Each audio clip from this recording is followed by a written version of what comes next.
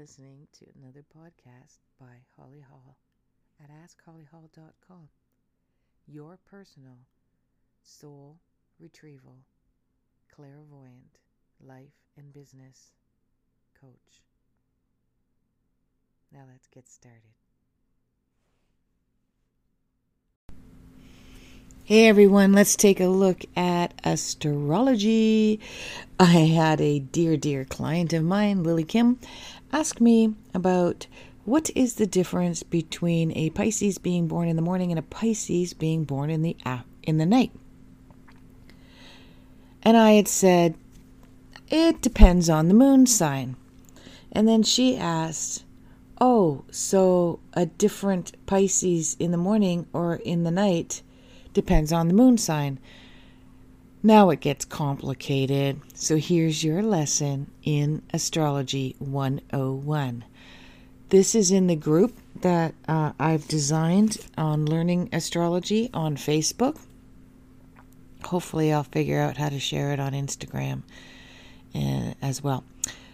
So, when I am looking at an astrological chart, I am looking at the map of the sky the day that you were born. This is not astrology. That is astronomy. And it can even go as far as astrophysics. So, for instance, in a very mundane astrology, we are looking at 10 planets and one satellite and one star. Okay, so the one that everybody is familiar with is the sun sign, and the sun is the biggest star in our solar system. And so you may be a Pisces, a Virgo, a Gemini, a Sagittarius, a Cancer, a Leo, a Libra, a Scorpio. That is determined by 12 bodies around our Earth. And those 12 bodies are constellations.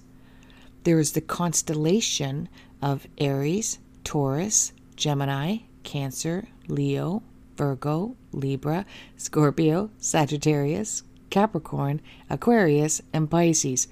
12 constellations. They surround the circumference of our Earth. According to the day you were born, the sun is shining through one of those constellations.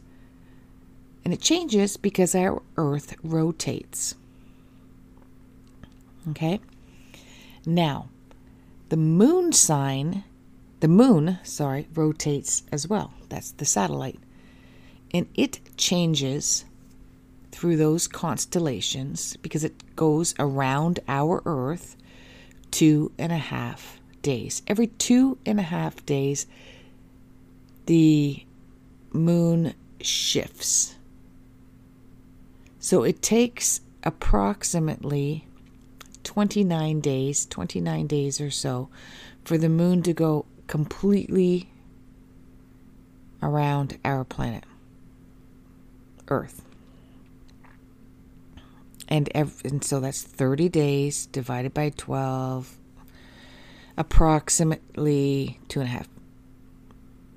And so it goes through those constellations as well. Aries, Taurus, Gemini, Cancer, Leo, and so on. And then we have the planets. We have Mercury, Venus, and Mars. Mercury is about anywhere from every 2 to 6 weeks it takes. And that goes through the different constellations as well. And then we have Venus, we have Mars. So what the heck does that mean?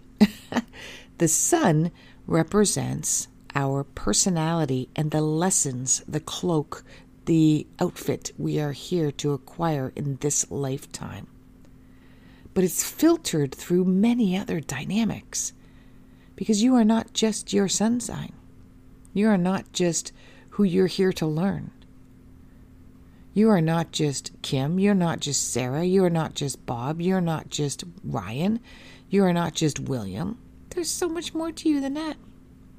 So then we have the moon sign. And the moon represents your emotional needs, your everyday to day interaction with life and how you respond to that. It represents your mother. It represents your childhood.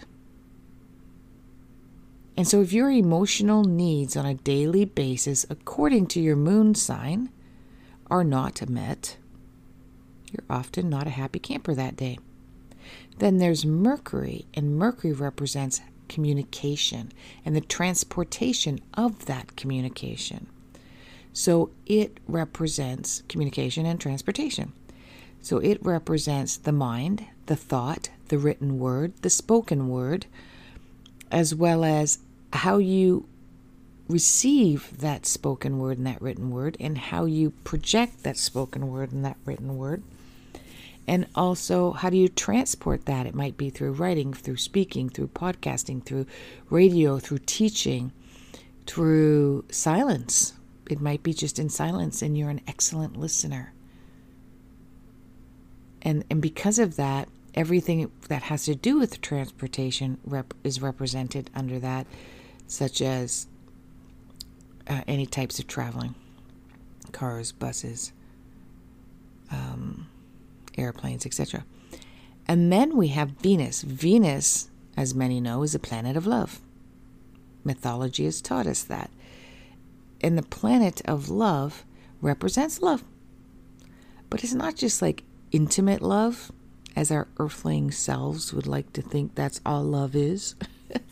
It's about how you love, what you love, who you love, and how you love yourself. What are your personal interests? What ignites you? What excites you? Where's your creativity? Where's your heart center? What do you gravitate towards? What makes you feel loved? What makes you feel loving? And what do you love? What do you love to do? How do you love to interact with life? And then there's Mars. And Mars is the action that you take, the reaction that you take. And so that is anywhere from what do you do to get what you love? How do you proceed to get what you love, what you want, what you desire? What is your passion? And then how do you express your anger? How do you express your frustration? And how do you direct yourself in life? When you're thinking a certain way, when you're wanting a certain thing, when you're feeling a certain aspect of yourself is being expressed. And then they interact with each other. Okay, let's get complicated. Then they interact with each other. One personality trait, such as how you communicate, can interact favorably or unfavorably to how you feel, to what makes you passionate. And therein lies our gifts and our challenges. Now, we haven't even touched on Saturn, Uranus, Saturn, Jupiter, Neptune, and Pluto. Those are the outer planets. They don't mean a lot because everybody in a generation... Okay, I'm not saying they don't mean a lot. Okay, hang in there. They are outer planets, and they represent generational aspects of yourself, because tons of people were born with the Saturn in Pisces, for instance. Tons of people were born with Pluto in Gemini. So, but what they do represent is when they interact with the inner planets. When Pluto, which is generational, interacts with your moon or your Mars, that's huge. Huge. Okay, so that's only when we're looking at your personality portrait in astrology.